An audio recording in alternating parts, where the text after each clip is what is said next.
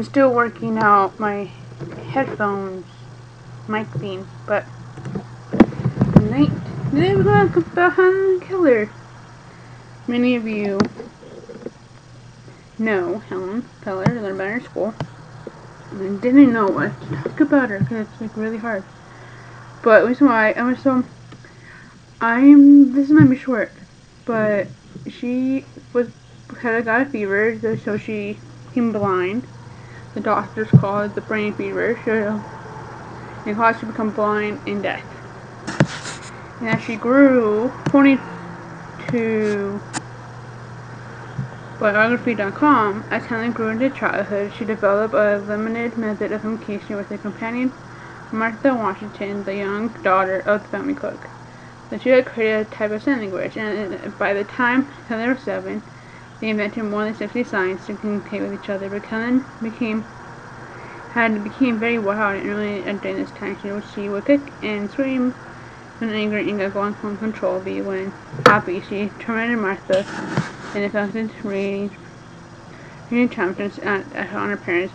Many family relatives felt she should be euthanized. So after that happened, they went to a lot of different people. They talked to Alexander Graham Bell, and he told them to go visit the Perkins Institute for the Blind in Boston. And then they met Michael Anaganos. I don't know how to say that.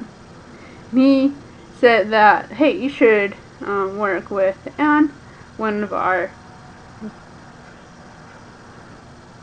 most recent graduates, and that began a 49-year relationship between the two.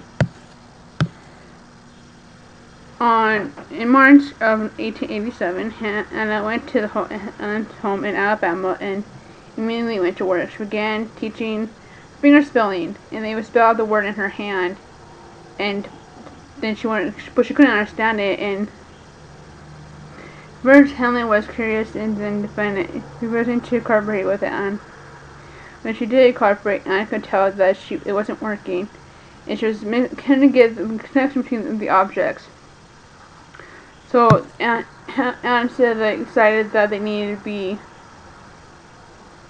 separated from the family, and they went to a cottage on the plantation, and they worked on it. And Anne taught. It was a struggle, but eventually she learned water. She helped to make the connection between the objects and letters by taking Ellen out to the water pump, placing Anne's hand under the water spout, and when my hand moved to the lever to flush cold water over Helen's hand, she spelled the word W-A-T-E-R on Helen's other hand. Keller understood and repeated the word in Helen's hand, but then put it on the ground, demanding to know its name. Her name. Helen followed her spelling up the word water into her hand.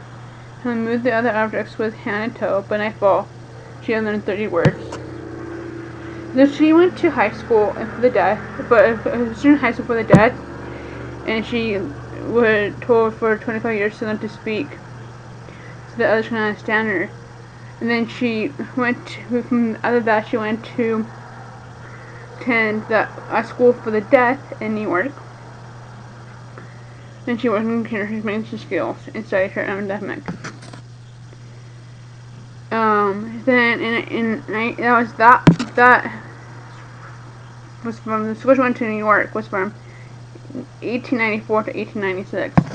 In 96 and 1800s, she attended college for the Cambridge School for Young Ladies, and her story known to the public. Helen brought band many famous people. One of them was Mark Twain.